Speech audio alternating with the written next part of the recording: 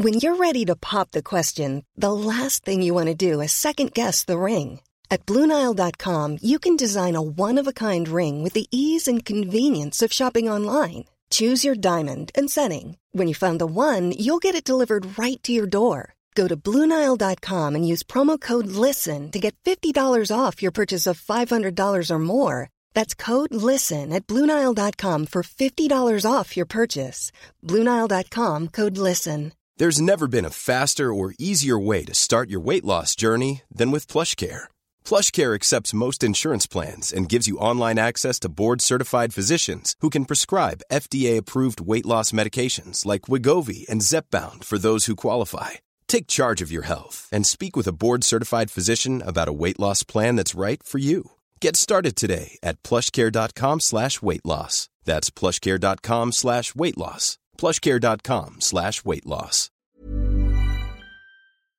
Today's episode is brought to you with the welcome support of Malbin Greek, UK's leading Greek delicatessen supplier and distributor of premium Greek produce.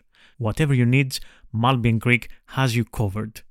You can shop online and have the divine and delicious goods delivered to your doorstep across the UK, or you can visit the shop at Arch 17 Apollo Business Park, Lucy Way, SC16 4ET, Bermondsey, London. Malbin Greek, the one-stop shop for your Greek fix.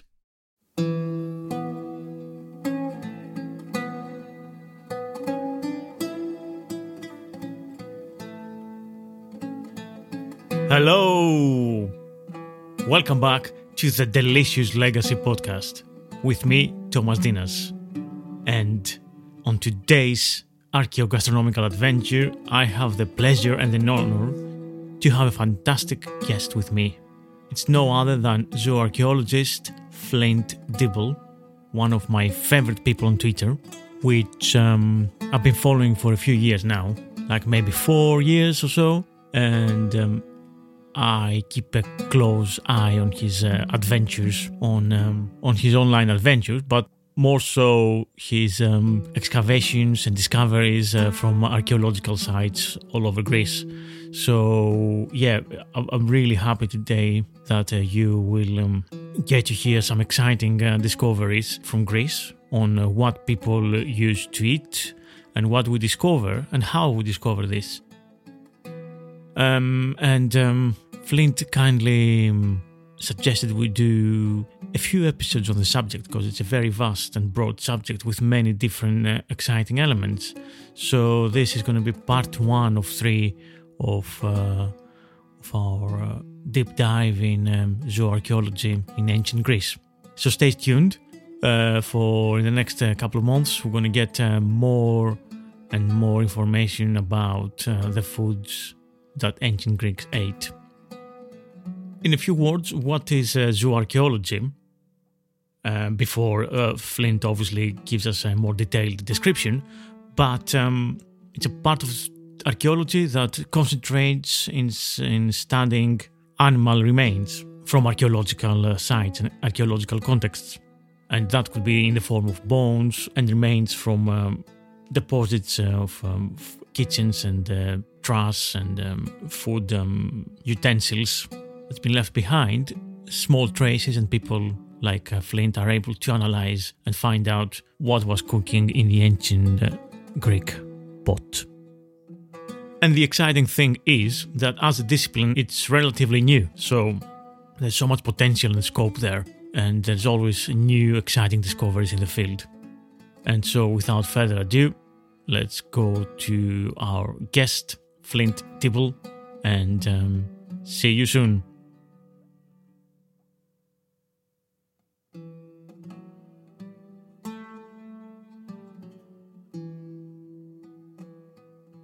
So, Flint Dibble, welcome to the Delicious Legacy. Thank you. Very delicious to be here. Excellent. For the listeners that they don't know you, who are you and what do you do? Yeah, so I am an archaeologist, and I focus on the ancient Greek world, and I focus on food there, specifically through studying the remains of ancient animals. So their bones, their teeth, their shells, their horn cores, things like that.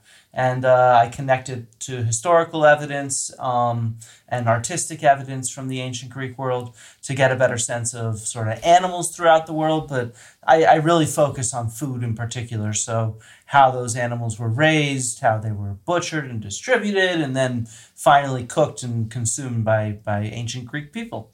Yeah. Fantastic. That's a very big topic, I suppose. Lots of scope there to talk and discuss things. Yeah, I mean, in a sense, because when you think about the ancient Greek world, you can go and, you can read people that wrote stuff down from that time. You can go read Herodotus in the history, or you can read comedy plays by Aristophanes, or, the epic poetry, those oral stories told by Homer and other poets. And so with that, combined with the artistic evidence we have, the sculptures, the painted pots, animal bones were kind of forgotten about in the field for a fairly long time. In fact, most projects really didn't even save animal bones until fairly recently, or at least didn't save the majority that they found. Occasionally, they'd save little bits here or there from special deposits or things they thought were special. And so what that means is there's a lot of scope because there aren't many people that do what I do. And with more projects wanting to be up to date in methods, drawing in new scientific methods, animal bones are now more regularly and consistently saved and studied. So there's a lot of demand for what I do. But at the same time, there isn't the same kind of research depth that you have sort of if you study ancient Greek art, or if you study the domestication of animals. People have been doing that for a very long time. And so in that sense, it's kind of like inventing the wheel, because you need to think through how these different sources of evidence, how to bring together these different fields of study, if you see what I mean. Yeah. Yeah, absolutely. Because obviously so far we've been focused all the centuries on the actual texts about exploring the ancient everyday life, I suppose, and then what to some degree, and then what the archaeologists found, obviously, the last centuries. It's mostly about human, not about animal stuff. So I mean, it seems to be like a daunting task, and big and open. And you have lots of things to do. Yeah, and you have lots of them too. I mean, like they're broken up tiny bits of animal bones, and so that makes them difficult to identify. You can imagine when they're all smashed to bits, and at the same time, there's lots of them. I mean, you could fill up.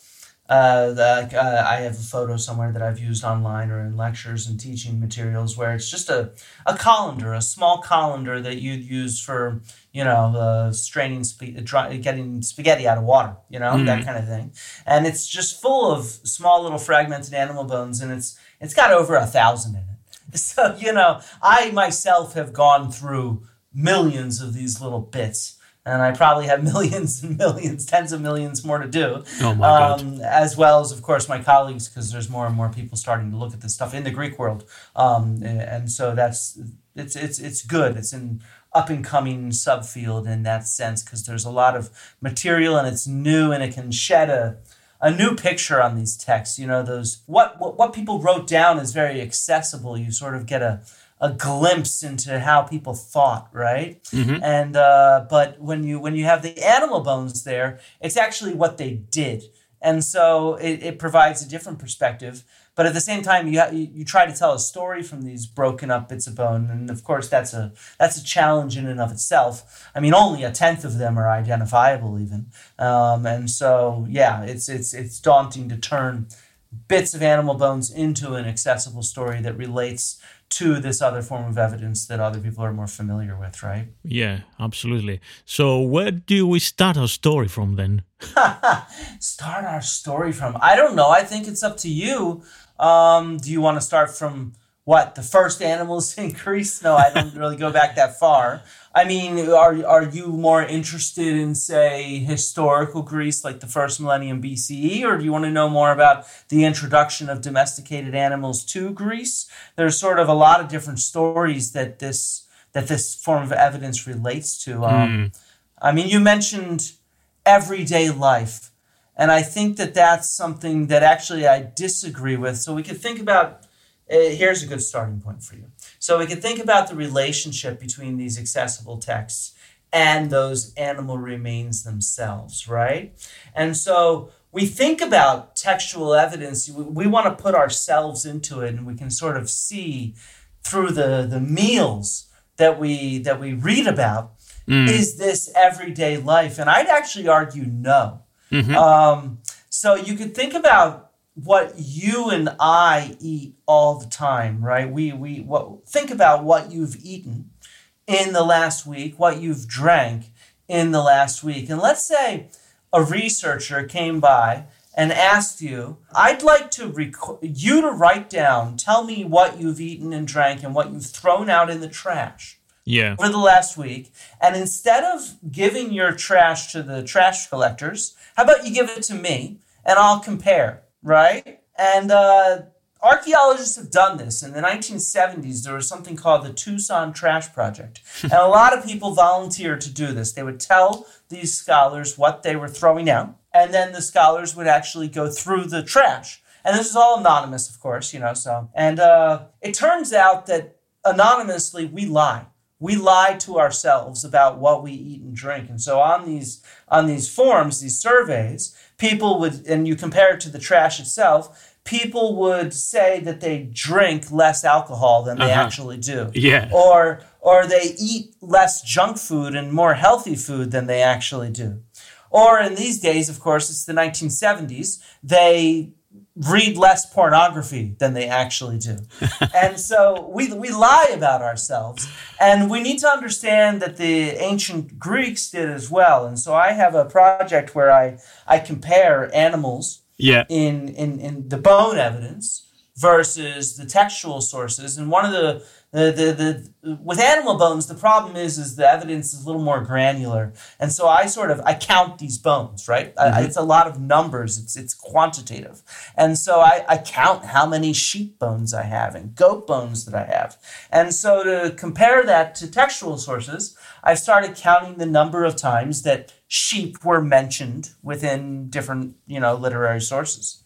And it turns out that, certain animals are mentioned a lot, but they don't show up a lot in our bones, in the archaeological sources. So they talk a lot about cows and horses, but they mostly throw out the bones of sheep and goats. And so I sort of think about it like this, where the textual sources aren't recording everyday life. They're recording what people want to talk about, right? And things that have a little more cultural cachet to them. Yeah. They're valuable to them. And so that's why they're writing a lot about cows and horses. Same thing within, painted pottery. You have a lot of cows, but not a lot of goats. And so it's the exact same thing there. And I sort of liken it to Instagram. If you're posting photos of meals on social media, what are you posting? Are you posting that breakfast that you have in a hurry on your way to work? Or are you posting, an elaborate meal that you're having with some buddies, right? Some friends or family, something that you put some time and effort into. And so it's a little different, if you see what I mean. Absolutely. Yeah. It makes total sense. The significant things that are happening, you record them, and then that's what stays. And what you think is significant, what you value. What you value. It doesn't mean that breakfast on the way to work is not important. Right? Think about how you feel if you skip it. And so that's still important, but it isn't valued in the same way. It's something almost as an afterthought. Exactly. It's a very interesting thing, because for me, obviously, I'm reading all this information from the ancient world, and I make up meals based on these texts mainly, right? Yeah. But the actual, probably what you found all these years is quite different things. And there's several reasons for that too. So you think about those texts that you read. Who were the authors of those texts, right? Who were they? Comedic poets, I suppose. They were philosophers.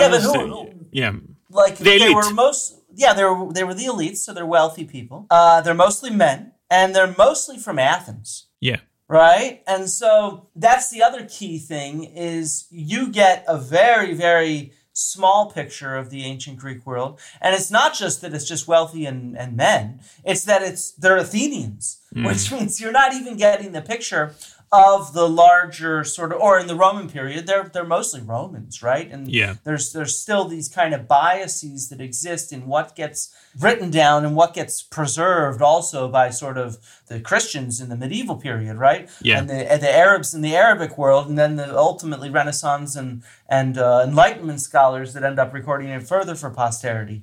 And so what actually gets preserved and transmitted and written down is just a very small snapshot of what's there, and that's also key. I mean, archaeologists have been crying about that for at least 100 years, that, hey, we need to not just pay attention to Athenian culture, right? There's a lot more to the ancient Greek world than Athens. And we don't get that from these literary sources. We get that from the archaeological record or epigraphic sources, or, in other periods, maybe from papyri that are only in Egypt, right? Yeah. And so that gives you a really much more complex and nuanced picture of the past. And when you think about food, it gives you a lot more diversity of what people are eating, right? And sort of cultural diversity around the Mediterranean or around the Greek world, but also class diversity. And so we can start to get that a little more clearer with looking at archaeological evidence and the trash itself of people's life. Yeah. So basically, in ancient Greece now in general, do we have a better picture of what different city-states were eating, or we still a bit muddled and we, again, you know more about Athens, for example, or do you know what was happening in Syracuse and Sparta and Thebes and, Well, when you start naming specific named historical sites, that's more difficult because we're relying upon where there's fairly recent excavations that have collected animal bones for study. So, yes, we are starting to get that picture, but we're just starting to. I've studied stuff at different city-states on Crete, like Azoria in the east, and then from, the Greek period, not the post-Bronze Age, after the Minoans. I've studied stuff from Knossos. There's been some more recent publications from sort of central Greece. I think there's one that just came out by Dimitri Filioglu about Pherai. Yeah. And so we are getting a more diverse representation of different city-states, but that's also really fairly new. That's really just in the last 5-10 years that we're starting to get this picture. And what I've observed in some stuff that I published is not so much that we can start talking about, say, cultural differences, in the sense that the Spartan city-states ate like this and the Athenians like that. It's not that crystal clear just yet. Maybe we'll hit that differences as we get more data and evidence. But what I can tell really clearly right now is the difference between sort of more urbanized city-states, so larger ones with larger populations, more sort of industry and commerce going on in their city centers, versus more rural, smaller city-states. Because when I think that people have a misconception of ancient Greek city-states. Most of the ancient Greek city-states, and we have named just in historical texts, thousands, and from archaeological evidence, we have ones that are not named. Like we don't know what city-state Azoria was. That's the modern toponym for it. Right. So we have thousands of these. Most of them were what we would call villages of just 1,000 or 2,000 people. And even like the really big ones, what you think of as Athens, probably only something like 20 to 30,000 people lived within the city boundaries. So it's really what we'd call a small town. Now, of course, what is a city-state? Athens includes its rural hinterland as well. And there's the suburbs, let's say, of Athens, larger sort of towns that were, not that far away, an hour walk, 2-hour walk, 3-hour walk, something like walking down to Piraeus or walking out to Acharnae. And so, those were Athenian citizens that probably came into the city on a regular basis, but they weren't living right inside the city, if you see what I mean. Yeah. So our picture of it's a little weird and wonky when we think about cities compared to today. But the larger ones, like Athens, I would argue from the animal bone evidence I have, or, Knossos. Knossos becomes a very large city in the Hellenistic and Roman period. And so it also, both of those cities that I've studied and published some stuff from, I would say they have a somewhat different diet and different cuisine than the smaller, more rural ones that I've studied. I'll be back after this short break.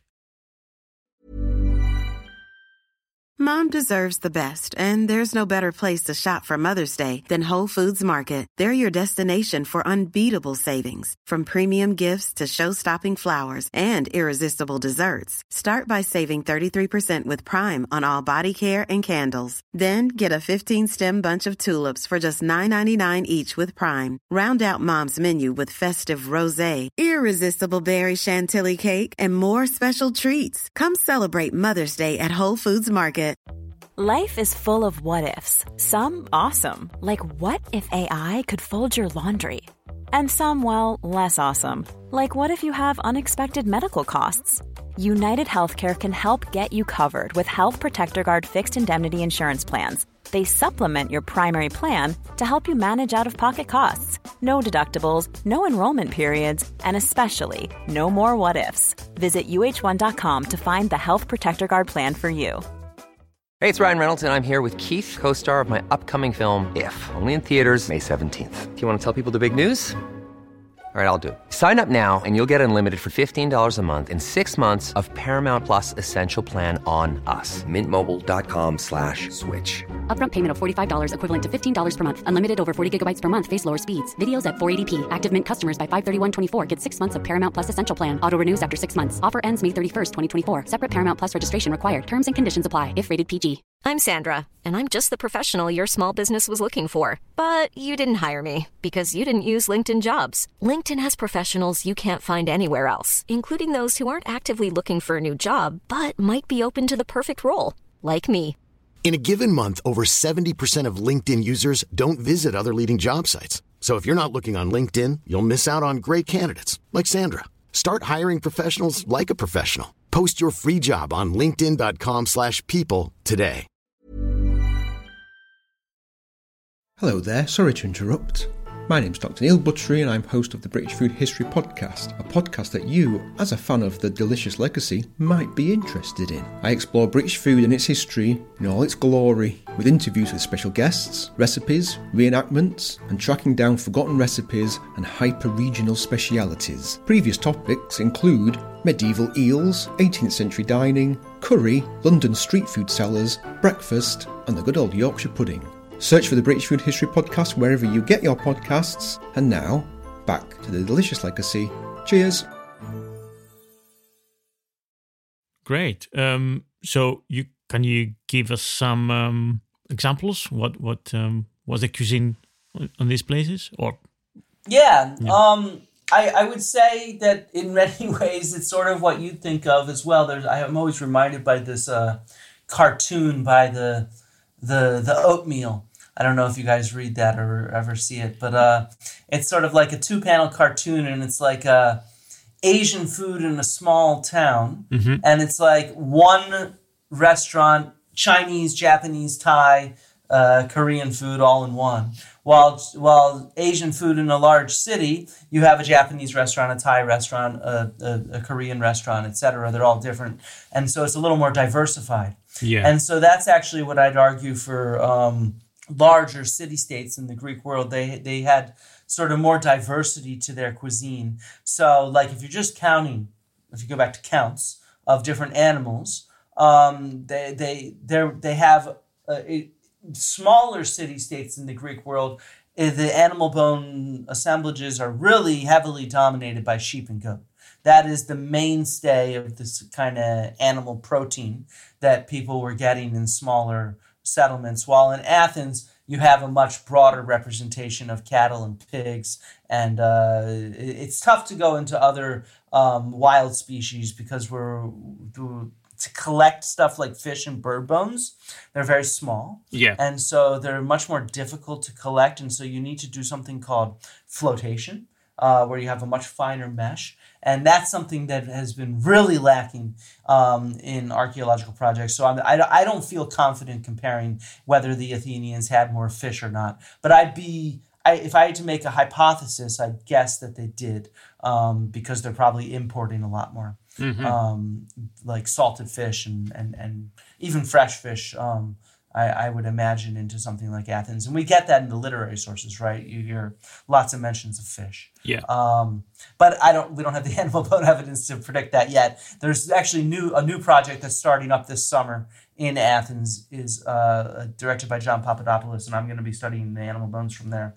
They're doing a lot more flotation, so we'll have a much clearer picture in the next, several years of whether that's true or not. And of course, the animal bones of smaller animals like chickens, birds, and fish, they decompose, and they're much more difficult to find clear evidence, right? Well, they don't decompose in a faster level than bones. Well, I mean, I guess they do sort of, in the sense that if you're in acidic soil, those bones would decompose faster. But, in Athens, the soil, the sediments that at least in the Agora, where I've studied material from, and around the Agora, so the city center, in those areas, the sediment's very good for preservation of bone. Right. And they have a lot of wells that hold a lot of bones, and those wells in particular are so a well where you get water, when you finish using it, you fill it up with trash, and animal bones are very plentiful in those wells, and those environments are really, really good for bone preservation. So I don't think that's a problem. And with the flotation that they have done over the last 20 years, it's not as extensive. There's been fish and bird bones. So we do have some. It's just not a large enough record to be able to compare rigorously to some of the other settlements like Azoria, where we've been intensively floating soil to collect this stuff. So we have a much clearer picture of what's going on. Right. So, I'm intrigued about Azoria, because you say that was a settlement, kind of large settlement in Hellenistic times, but we don't know the name of it from ancient. Oh, no, Knossos was the largest settlement in Hellenistic times. So that's, the labyrinth where that never really, even though there's some destructions, it's never really uninhabited. It's continuously inhabited even today as a village. And so, Knossos is a large city in the Hellenistic times. Most of the stuff recovered from there is from older excavations. But the Azoria, we don't know the name of it. And but it's actually, I'd call that pretty small. Right. Probably something like 2,000 to 4,000, maybe 2,000 to 5,000 people live there. And so what's really interesting about Azoria, so you need to picture yourself kind of in not quite the mountains of Crete, but it's fairly upland, right? And it's located at the top of a fairly steep hill, fairly steep slope, probably just a 2-hour walk from the coast though.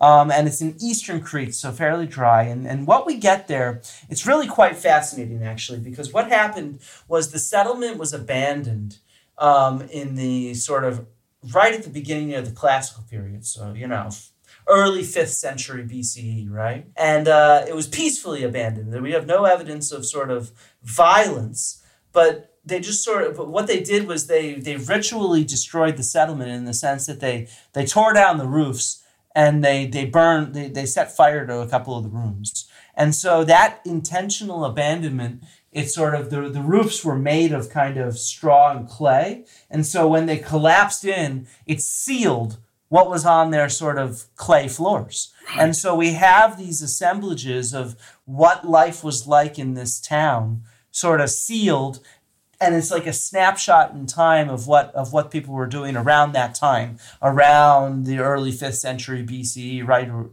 the decades, just a few decades before they abandoned it. And so it's a really, really cool snapshot of a whole settlement and what's going on around that time, at one time. Because, when you dig in Athens, it's really complicated because people were continuously living there. So it's not like you have a clear snapshot. You have a deposit from this period associated with the construction of this building when they collapsed the earlier building and leveled out the terrain to build a new building. And then you have a deposit right next to it from 500 years later when that building was destroyed and they built a new building, right? And so it's this weird hodgepodge of stuff when you have a settlement that's continuously inhabited. And so Azoria is really, really cool because it's this cool snapshot in time, and it's a very large project where we excavated something like 5 or 6 houses, as well as much of the kind of civic center where people were gathering together and dining in the communal dining building. And then they were gathering together to discuss the affairs of the town in what we call the Monumental Civic Building. It's sort of like a large gathering space with a few steps where people can, all on all the sides of the building were a few steps, so people could sit or stand there to sort of give speeches or discuss what was going on. And so we've excavated these kind of different spaces there, and we've used it's all been 21st century methods. All these excavations have gone on in the last 20 years, and so over these spaces. And so we can really compare kind of houses to what people were doing during feasts. And like in Athens, that's more difficult because most of the excavations is focused on the city center, and there aren't as many houses. There's the industrial district, they call it, which they excavated, but that was excavated about 70 years ago. And so I don't think there's almost no animal bones from there. There's a few, but very, very few. So so that's why Azoria is cool, because it's a snapshot in time, and it's more rural, and it gives us this really cool picture. It's a really beautiful site to go to as well. Great. That sounds very intriguing. So from Azoria, you found some, in terms of animal bones and stuff, you found some clear evidence what people ate, and it was different from Athens, basically. Yeah, so they're eating a lot of goats. Mm-hmm. So it's a very goat-heavy diet in terms of the animal protein. Of course, we also have a lot of plants as well. In particular, what's interesting is because they abandoned the settlement suddenly, they took their valuables with them, right? And so they took their sacks of grain, they took their animals with them, and for the most part they did have a little sacrificial ritual right before they left, where in different houses we get these deposits of kind of burned feet bones from cattle, goats, things like that. From plants, because they took all their grain with them, we don't have much grain, but they left behind, a lot of pottery, because the pottery was too bulky and valuable. Yeah. So we get kind of like their pantries, but we also get their sort of storage areas, and we have these giant storage vessels that are, bigger than you and me. You can squeeze a few adult people in each. They're called pithoi, and they're decorated. So they have decoration on them of mythical scenes or different stamp. They're not painted, but they're like stamped impressions on the clay. And so they're meant for displaying the wealth of the household. But inside these, they obviously would have taken the valuable contents, but it's all crushed up grapes and olive pits. So they stored olive oil and wine in here. And at the bottom was the kind of settled occasional bits of pits that they had, and pips that they had. And so that's what we have lots of. It's not like they were filled with these pits. At the bottom was just a few of them, but we have them across the settlement, and it adds up to tens of thousands of these sort of crushed olive pits and grape pips. Pits and pips. And so it's kind of you can tell that these households, even themselves, were fairly wealthy, and this is the wealth that they're storing in there, right? Is their olive oil and their wine. Yeah. But a lot of goats. And then what's really cool is it's not just comparing it to Athens, where you get a lot more beef and a lot more pork and stuff like that, but we can compare it to here. We can compare what they're eating at home versus what they're eating in their feasts, right? And so that's really fascinating to be able to do that in one spot. It's really rare because, we have animal bone assemblages from temples that are published, but we don't usually have it from the houses that are from the same settlement. And so they're eating the same animals at home during these feasts. So it's still mostly goats, some occasional, sheep or mutton, and occasional pork or beef, but mostly goat meat. But and it's the same ages as well. So it's still mostly adult, prime age, sort of 2 to 3 year old goats. But what's different is how they're butchering the animals. So the cuts of meat that they get for the feasts versus at home is very different. Right. And so they're using cleavers to butcher the animals for the feasts, but while at home they're using knives. So, a knife is going to leave like a little slice, like a little mark on a bone. If you can imagine you're cutting up an animal with a knife, you'll leave that occasional little slice on that bone as you're sort of taking the meat off the bones and dismembering it at the joints. But the cleavers, on the other hand, are chopping, maybe not entirely through the bone. They'll chop and then snap it And so you get half of it kind of chopped through and the rest of it kind of fractured, usually. And so that's what they're using, at least for certain stages of the butchery, for the feasts. And in particular, I mentioned the stages. What we get these chop marks on from the sort of middens associated with the feasting buildings is they'll be hanging the animal up. And if you've been to Athens and you go to the Central Market, you can see people doing this today. They'll hang the Central Market, it's lamb usually. Yeah. But they'll hang the goats up, and then they'll chop right down the middle of the carcass through the vertebra. Yeah. And then, and either before or after that, I'm not sure, they'll then chop through sort of at the hip and at the shoulder. And that's what they're using the cleavers for. So it's to sort of portion up the animal. I think of it as portioning it up into sort of 6 parts. You know, the left and right torso and then the 4 legs. And that's done with the cleavers, and then the rest of the butchery is done with the knives. And so that would be more efficient.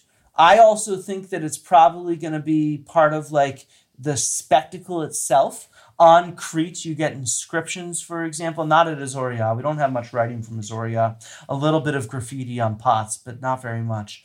But from the same time period and later on Crete and also elsewhere in the Greek world, you know, the priests that were in charge of sacrificial ritual, there's also roles that they had for butchery. So I imagine kind of this phase taking place, maybe they slaughter the animal and it's part of there's a procession leading the animals in front of a crowd. They slaughter it, and then they kind of do this initial stage of it with these cleavers, probably in front of the crowd, and then it goes into the kitchens. And then it's used with knives and butchered up and thrown into cook pots to make a stew. That's happening kind of inside.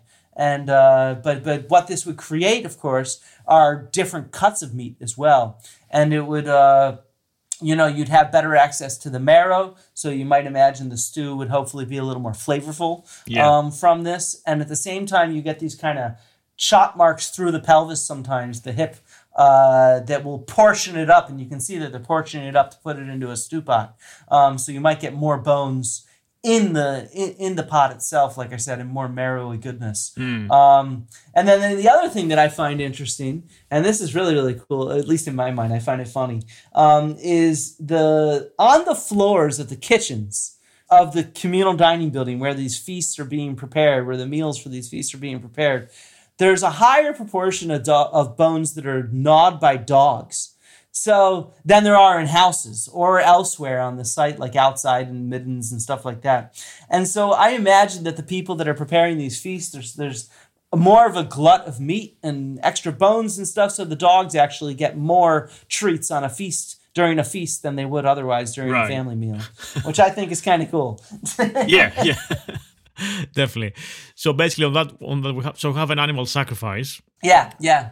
And then we have the whole spectacle of butchering the animal in front of people in the community, then cooking it, then sharing the food with everybody there.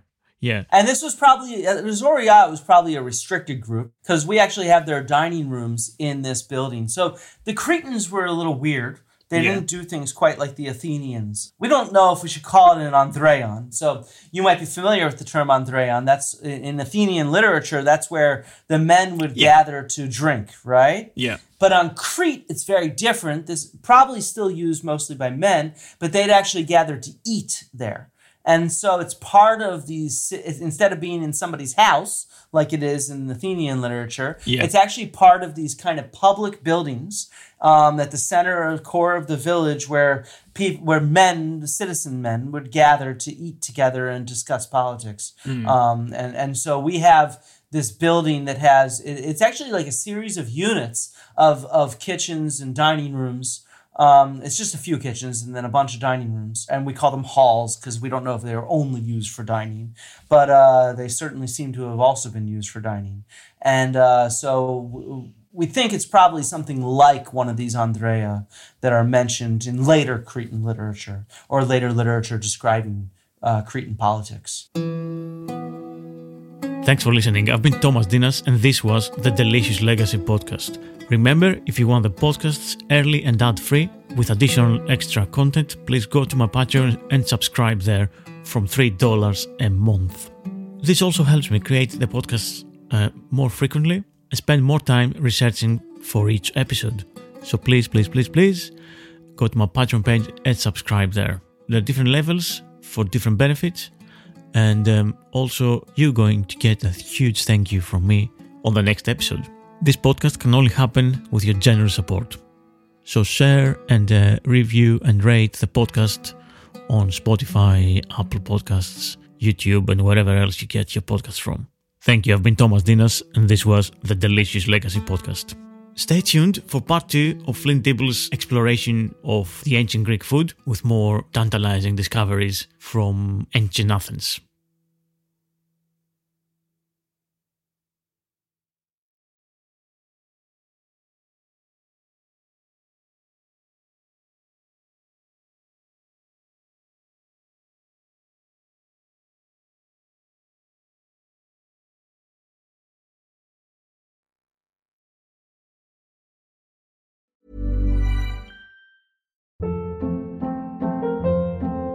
Hold up. What was that? Boring. No flavor. That was as bad as those leftovers you ate all week. Keke Palmer here, and it's time to say hello to something fresh and guilt-free. Hello Fresh. Jazz up dinner with pecan-crusted chicken or garlic butter shrimp scampi. Now that's music to my mouth. Hello Fresh. Let's get this dinner party started. Discover all the delicious possibilities at HelloFresh.com. Mom deserves the best, and there's no better place to shop for Mother's Day than Whole Foods Market. They're your destination for unbeatable savings, from premium gifts to show-stopping flowers and irresistible desserts. Start by saving 33% with Prime on all body care and candles. Then get a 15-stem bunch of tulips for just $9.99 each with Prime. Round out Mom's menu with festive rosé, irresistible berry chantilly cake, and more special treats. Come celebrate Mother's Day at Whole Foods Market. Hey, it's Paige DeSorbo from Giggly Squad. High quality fashion without the price tag. Say hello to Quince. I'm snagging high-end essentials like cozy cashmere sweaters, sleek leather jackets, fine jewelry, and so much more. With Quince being 50 to 80% less than similar brands. And they partner with factories that prioritize safe, ethical, and responsible manufacturing. I love that. Luxury quality within reach. Go to quince.com/style to get free shipping and 365-day returns on your next order. Quince.com/style.